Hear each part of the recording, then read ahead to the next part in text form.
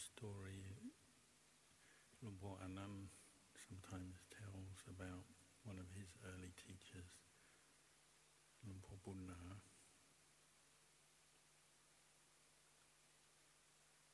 Somebody with tremendous faith in the Buddha. And when he arranged to go on pilgrimage to India, from the first day when he left Thailand, throughout the time he spent in India until he returned to Thailand, this image of the Buddha appeared very clearly to him, and then was sustained throughout the entire pilgrimage and time he was away from Thailand.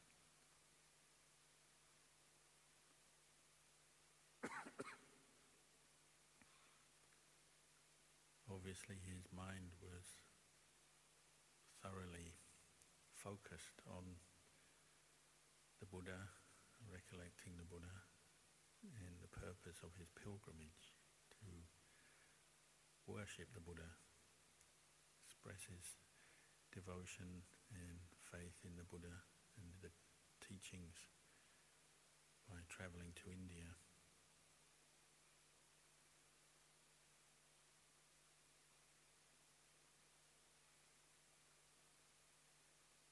You could say that's just an image, it's a nimitta, but it points to some very wholesome inner qualities that Lumpur Bunna obviously had developed. Of course, the physical body of the Buddha, as he told the Venerable Wakali, who was a little bit over-obsessed with the physical appearance of the Buddha, very serene, graceful, attractive appearance. Told Wakali that the Buddha told Wakali, this is not the important thing. The human body is foul, impure. You should focus your mind on the Dhamma. The one who sees the Buddha sees the Dhamma. And that's the real Buddha, is the Dhamma.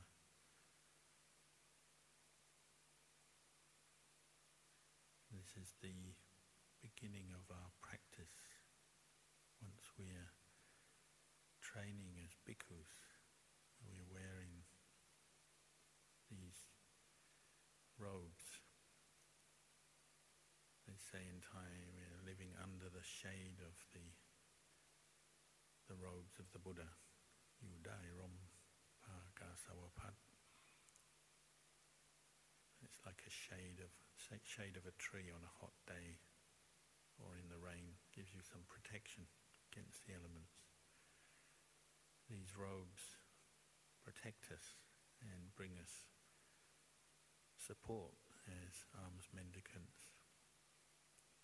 More and more in the world outside of traditionally Buddhist countries, the robe is understood as a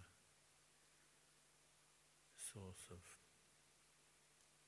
or a symbol of the Buddhist monk. Can still be a cause for surprise when people see it. People with wrong views may not fully appreciate it. But for us, generally speaking, it's that which brings us our support. They also call it the banner of the Arahants, symbol of the Arahants. Because it's all the Arahants in the ages since the time of the Buddha. The enlightened Sangha have all worn this same robe. So when we reflect on this, it gives us some sense of personal responsibility, that we're keeping up a tradition, a way of practice that the Buddha and the Arahants have already laid down and followed.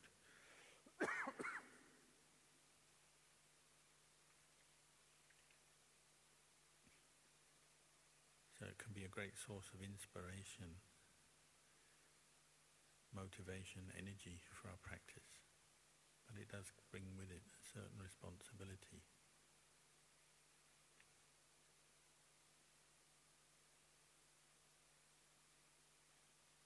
Another aspect of that quality of devotion and confidence in the Buddha is the acceptance of the teaching on karma. The more we practice, the more we develop mindfulness, clear comprehension and wisdom. I think for everybody it's the same. The more we appreciate the way karma works and how, as we practice, we gain more appreciation of the role of karma in shaping our mind, shaping our lives, and how important everything is in terms of karma. What we think, what we say, what we do. It's constantly shaping us as a human and shaping our future and the experiences we have. Sometimes people have a simplistic view of this and think everything is karma, so it's just very mechanical, black and white. You do this, there'll be that result. Of course, the Buddha said it's Ajahn. It's the workings of the law of karma are beyond just basic logic and reasoning. We can't think it all through because there's so many factors involved. Factors that affect us internally in our mind, in the way we make karma, karma ripens, and then external factors. And of course there is the opportunity to practice and change karma. The way karma ripens, its strength, its weakness, can be affected by what we do. And the Buddha actually said if the karma couldn't be overcome, then there'd be no chance for religious practice in the world. So obviously the enlightened person has reached the end of karma, gone beyond it. But nevertheless it's a vital tool for our practice to appreciate that we are all making karma all the time, and it brings its result. Just the very sense contact, sense impressions we receive are all coming back to us from our karma. And you'll see it tends to almost seems to be like a law of attraction. We can't always work out the details, but you can see when the mind is in a more wholesome state, tends to attract wholesome conditions, supportive factors, situations, the environment, the people we meet and so on. When the mind is more unwholesome, tends to attract more negative things, more obstacles, more problems. And this isn't always an absolute thing, but you can see that tendency. The more we reflect on karma, the more we have that sense of personal responsibility, awareness that what we do, say and think is constantly affecting us.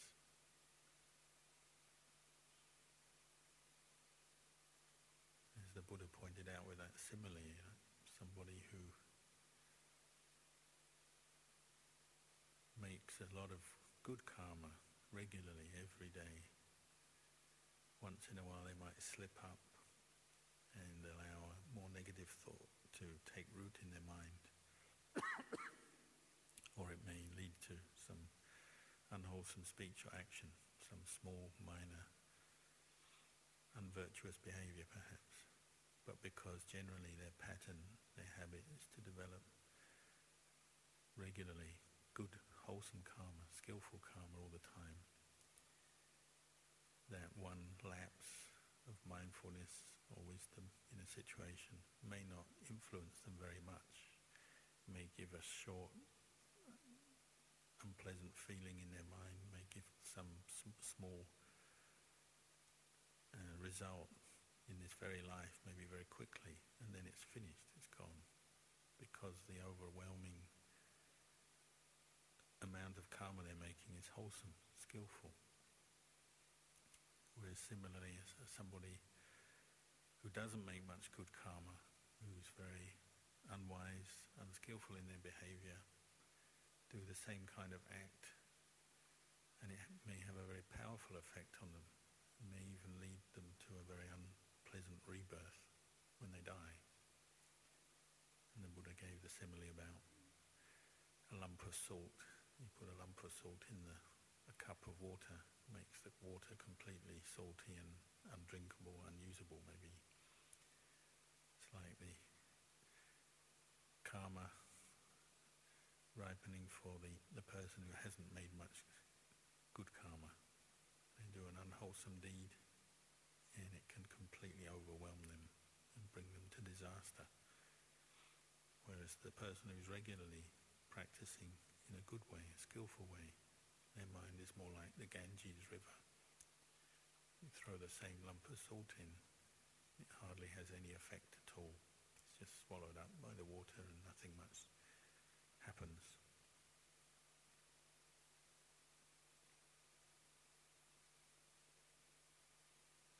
So one who sees the Buddha, sees the Dhamma, sees karma more and more through the practice. And this is how the Buddha encouraged us to express our devotion, our faith for the Buddha and his enlightenment, is through the practice. Developing the path, increasing our faith, our confidence in noble ones, in the Buddha and the noble ones, increasing our faith and confidence in the path of practice that leads to the end of suffering.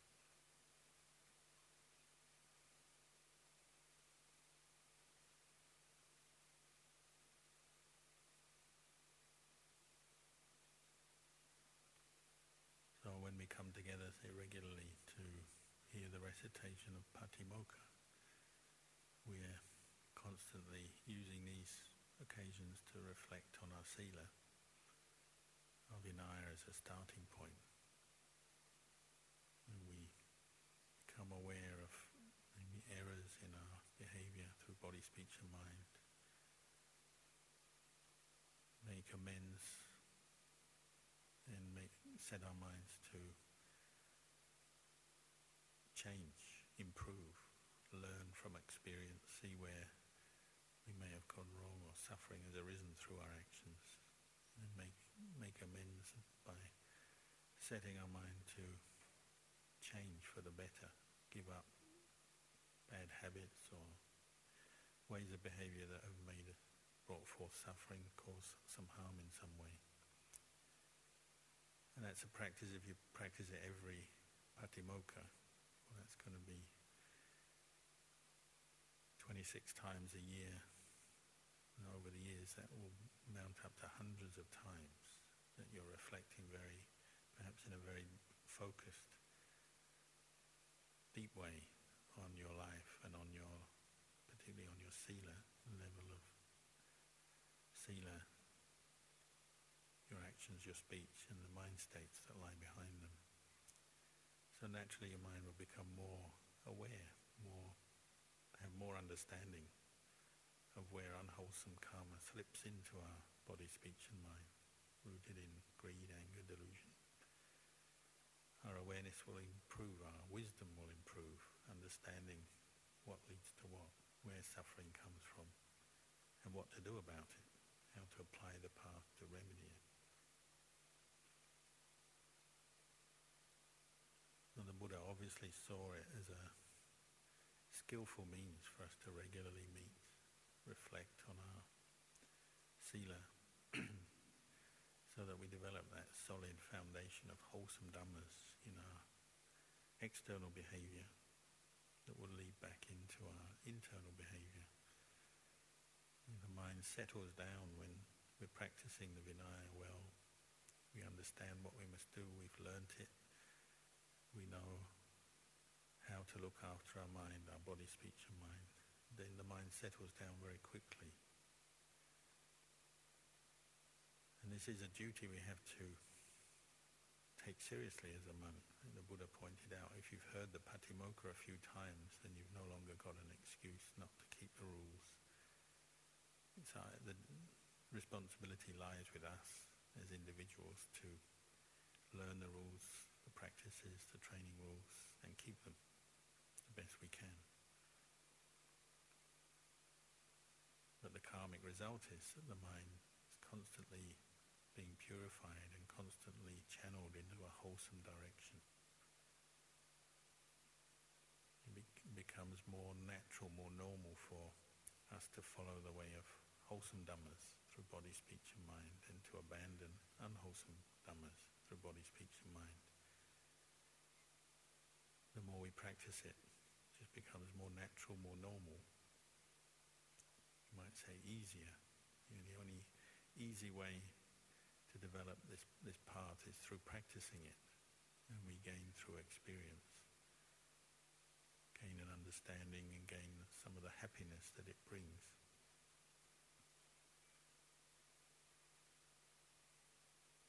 What Luang Por Chah used to say is, even though we practice generosity and sila, these can still go rotten on us though, because there's still that sense of self, being one who practices dana, practices sila, learns to chant, reads the Dhamma, learns to meditate even.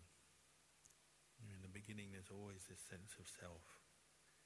So even some of the good we do can turn a bit rotten, like fruit, unless we develop bhavana as well.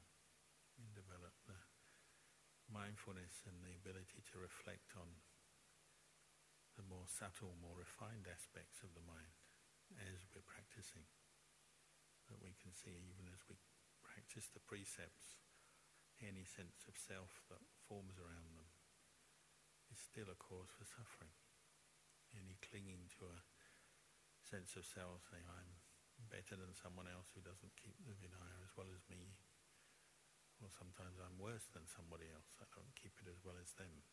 Either way, these kind of views lead to suffering. So these can only be purified by developing bhavana. So we learn to develop meditation techniques just to calm the mind down, still the mind through the practice of Anapanasati or Buddhanusati, as I was mentioning earlier. Whatever meditation technique we use, the aim is always to bring the mind to develop present moment awareness using an object, so that the mind becomes stronger in itself, less dependent on external sense impressions and thoughts and other mental objects, becomes more independent of these things. They say like somebody who's formerly always been walking around with a walking stick because they had a bad leg, and learning to walk properly and discarding their stick. Normally the untrained mind is so dependent on always having something to think about, something to indulge in, good or bad, wholesome, unwholesome, pleasant or painful.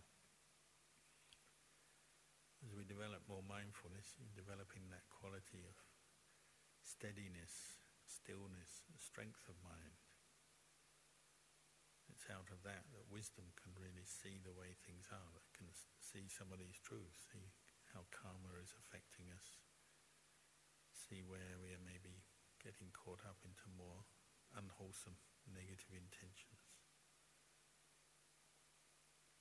So it's very much a waking up process.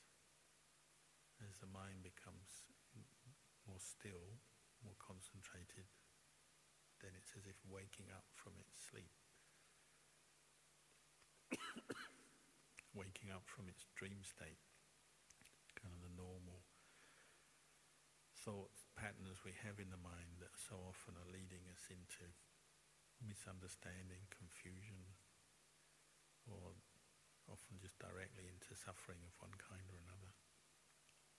We're waking up and just stilling the mind, quietening the mind, so that we can take a fresh look with, as it were, fresh eyes, the inner eye of the Dhamma, to look at our experience more closely.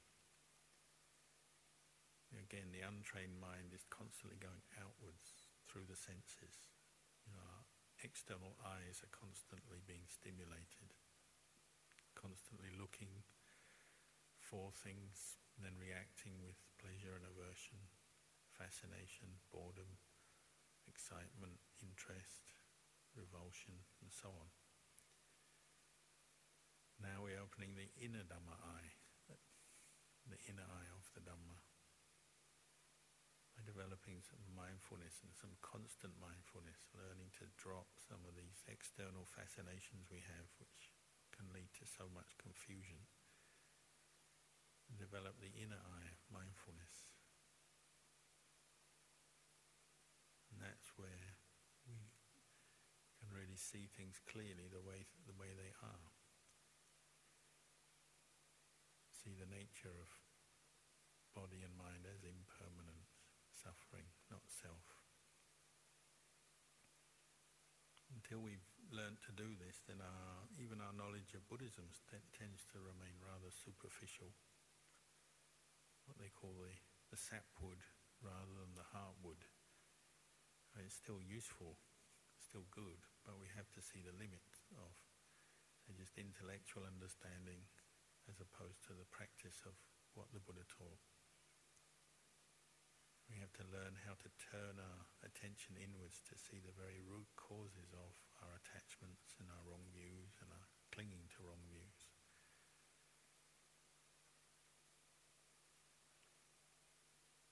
Luang Por Chah said, as you practice mindfulness, then always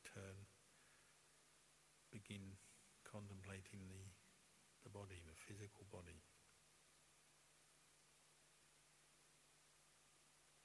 Sometimes it's good to reflect, just as we reflect on our Vinaya training regularly, how we're keeping the rules and the practices, whether we're doing it correctly or not. Also reflect on our Dhamma practice regularly. Like say on a day in the evening, in your evening sitting or at some point in the evening, just reflect.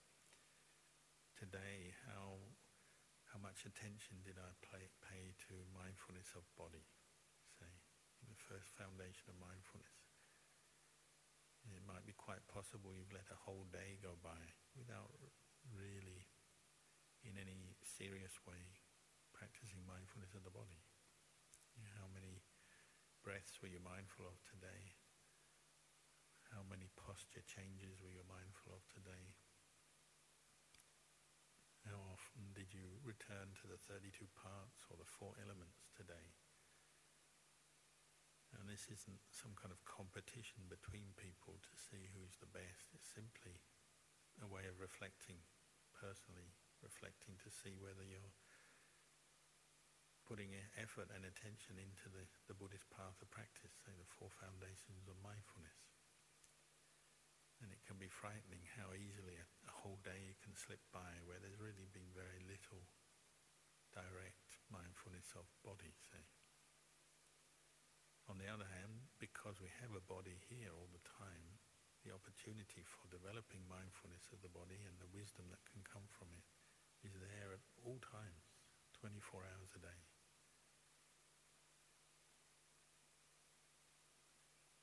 When we first begin contemplating mindfulness directed to the body, it can seem complicated. There's the 32 parts, the 4 elements, the 10 Asupa meditation practices. Seems like there's a lot, even just to read about. But then maybe in a sense that's useful because our mind is like the monkey mind that needs to run around doing some work before it will settle down. So give it some work. Learn to run through the 32 parts of the body. Or if you find it simpler, we'll just start with the 5 meditation objects we're given when we ordain. You can do it in a very systematic way. Give yourself time, allot periods of time during the meditation to directing mindfulness to the hair of the head, hair of the body, nails, teeth, skin, so on. And the resistance to that. And it's giving you an insight into how you've accumulated, say, sense desire, karma danha, over the years, living in the world. And it's why we're living in the world. And this is a sensual realm. It's because in the past we've allowed the mind to just run wild, following its senses, attaching to the senses, the pleasures and the pains that the senses bring. Because we've allowed that it's so hard to practice mindfulness of the body. It's hard to restrain the senses, hard to direct the mind to focus on the body, even one part of the body. You can do it for a few moments and then straight away the mind is off elsewhere. Doesn't really want to stay there. So these practices are, you might say, cumulative. They're really practices you have to learn to develop over and over again, sincerely, in a devoted way, just as the Buddha encouraged us. And trust that repeated development of mindfulness directed to the body will bring some results, some good results. Again, it's the law of karma. If you let your mind wander around the sensual realm all the time, well, the result will be a lot of greed, anger and delusion, a lot of discontent, dissatisfaction. If you learn to train the mind, tame it, direct it to the body with mindfulness, then you're overcoming that. You're learning to develop a great sense of contentment, stillness of mind, and out of that some clear understanding of the way things are. And the understanding is nothing too difficult. It's just recognition, insight into clarity, into the impermanence of this body.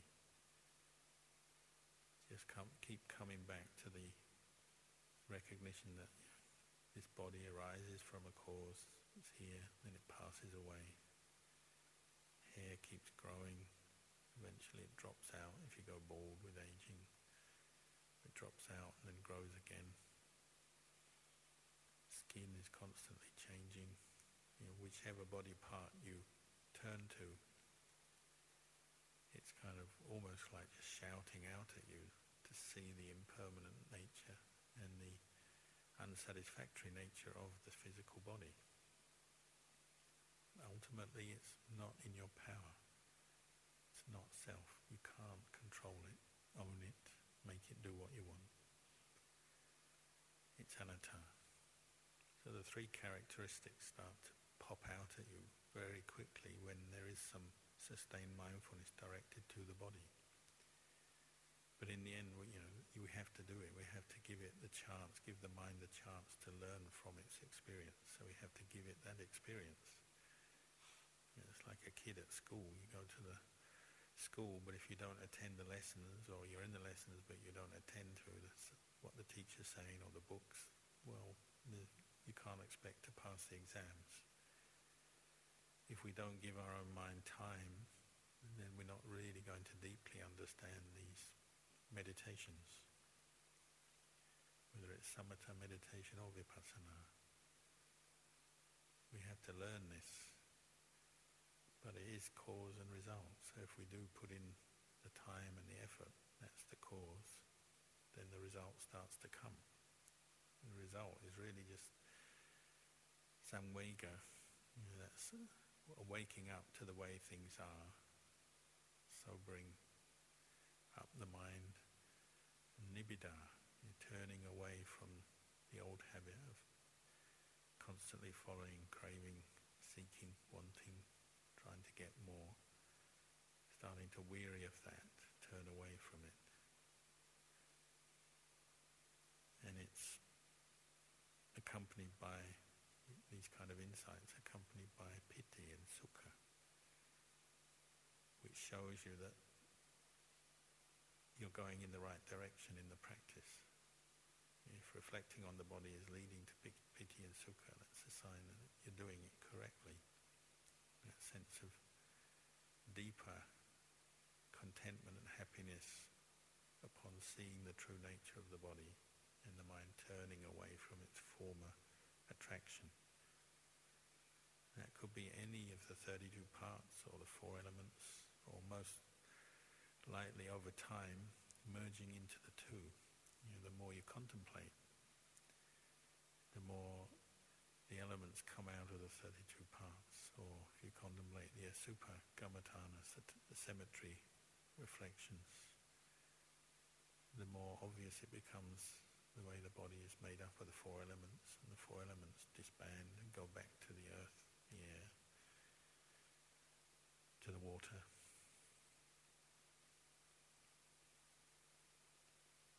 Often we already know which part of the body we find holds our attention easily. It's an intuitive thing. The teachers often talk about how a nimitta may arise, but often before that's even happened, you'll have a sense of where you get some understanding and insight when you reflect on your body with mindfulness. But sometimes it may be a nimitta, just a flash usually at first, because our sati and our samadhi is not very deep, not well sustained. So you might just get a flash of some body part or some aspect of the body, or see the body as a corpse, then it's gone. But if you keep practicing and developing those same meditation routines and then reflecting in the same way, well, those images and insights may sustain for longer. Obviously, if you develop some deeper samadhi, the level of upajjhara samadhi, then you may have a super nimitta of one sort or another arise and stay in the mind for a long time. If the mindfulness and the samadhi deepens, then you may be able to be able to hold that nimitta at will. You see, this is, again, it's the law of karma. If we keep giving attention to these practices, then our skill and just the acceptance of the practice and the peace and the happiness that comes from it will sustain our efforts, so that we're willing to go deeper and can sustain our efforts longer. And the whole point is that when the mind becomes calm, the hindrances subside. The mind is peaceful within itself, and that's why it's willing to look at that which is difficult to look at. Obviously, a supagamatana is not easy to do. Our habit is always to look for the beauty in things. We're attracted to beauty. That's what we're used to. But if some piti and sukha arises as we're contemplating the super of the body, then obviously that perception, the way of looking at things changes, and it can actually become peaceful and a source of happiness to see the body in its true light as unattractive, and the mind turning away to a state of peace and clarity. The more that's sustained, then the more not only faith in the practice arises, but more the wisdom sees this is the way to really remove suffering from our experience.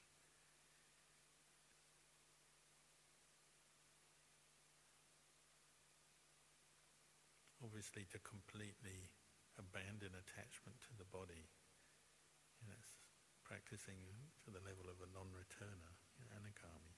But to develop the view based on clarity of insight that the body is impermanent, not self, that we can do very quickly, and then just to sustain that view, so we're no longer doubting it, no longer lost, fumbling around, sure or not sure about it, but the mind becomes absolutely clear that this body is impermanent. It arises, it ceases, it must die.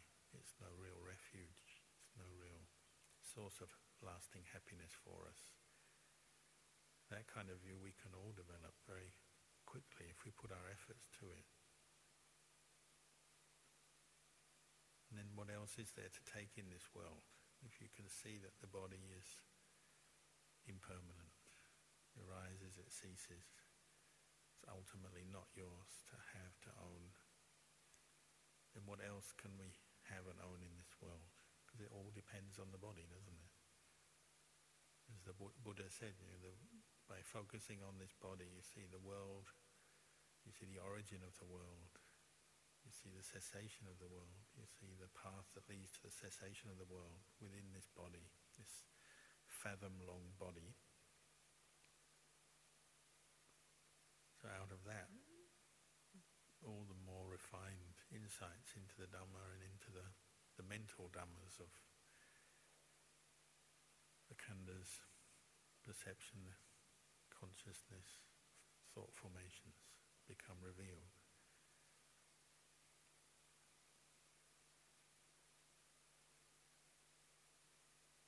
But it's up to us to do this practice.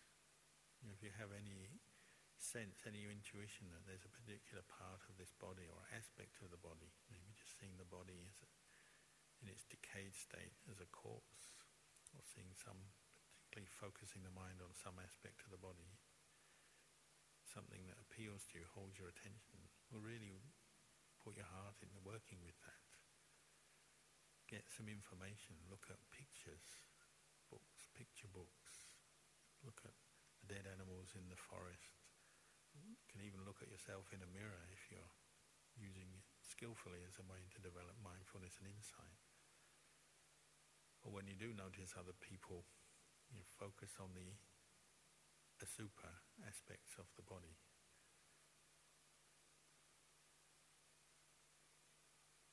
And it really depends on your character, your personality. Some people prefer the externals, others prefer the internals.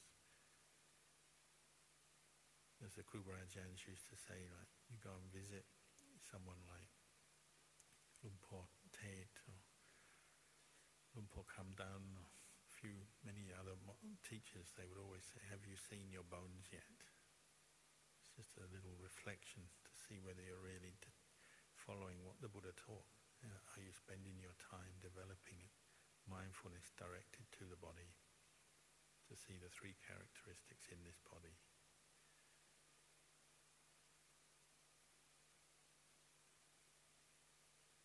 Try it. Run through the different bones in the body. Maybe there's one particular area that will grab your attention. The skull, the vertebrae, the chest, rib cage, the arm bones, the leg bones, the fingers, toes, pelvis. You don't have to know the Latin names. You can just visualize it based on memory from a book. Or even send your mind around your own body, kind of sense your bones, notice the joints. As you're walking meditation, notice the joints in your bones moving. We crack our bones when we crack our fingers or straighten our back. You notice that, the hardness of the bones. The skeleton is what holds your body up. Notice that. As you move your body around, as you lie in bed or you're sitting or you're walking, notice the bones. If you bump your head, notice how it's the skull that is taking that bump.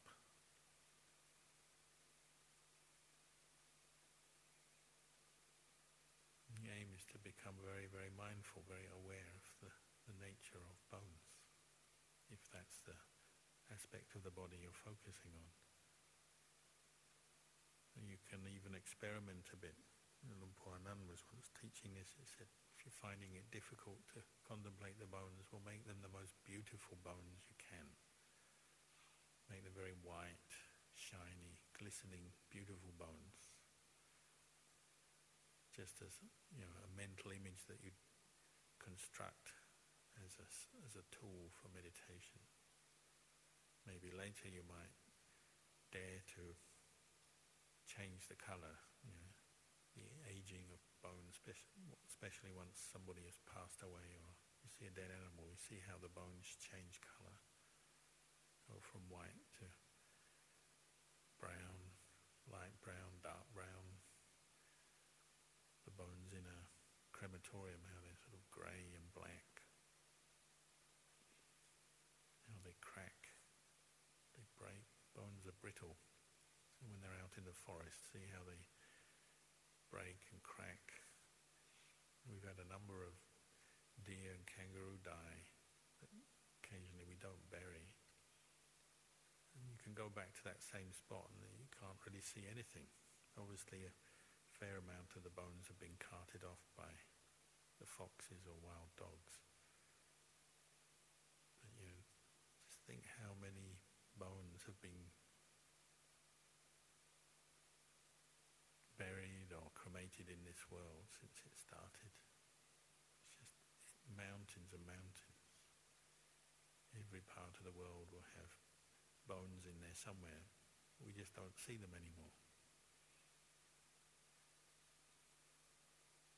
And that's what, when you go to the beach, that's mostly what the sand is. It's all the bones of crustaceans, other sea creatures.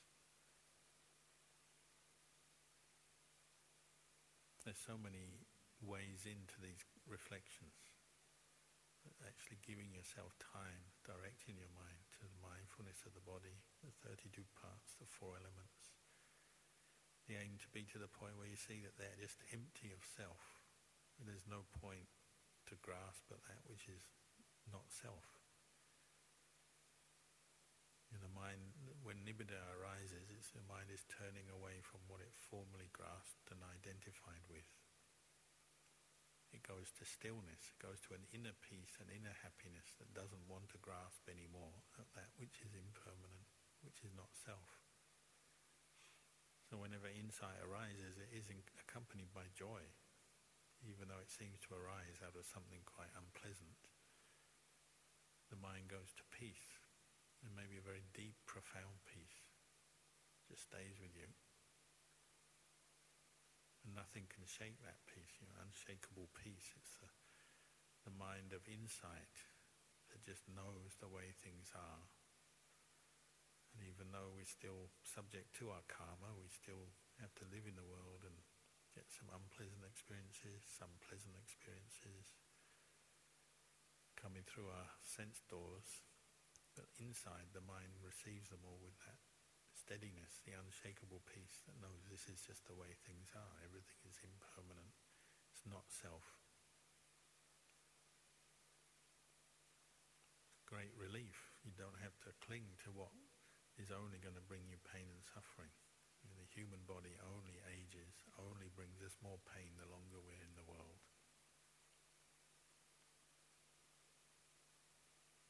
So any insight we have into it, the 3 characteristics, seeing them in the body, can only bring us a sense of relief, happiness. You can let go of this body.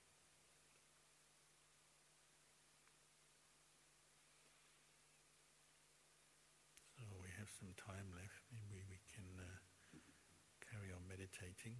So I'll finish the talk there.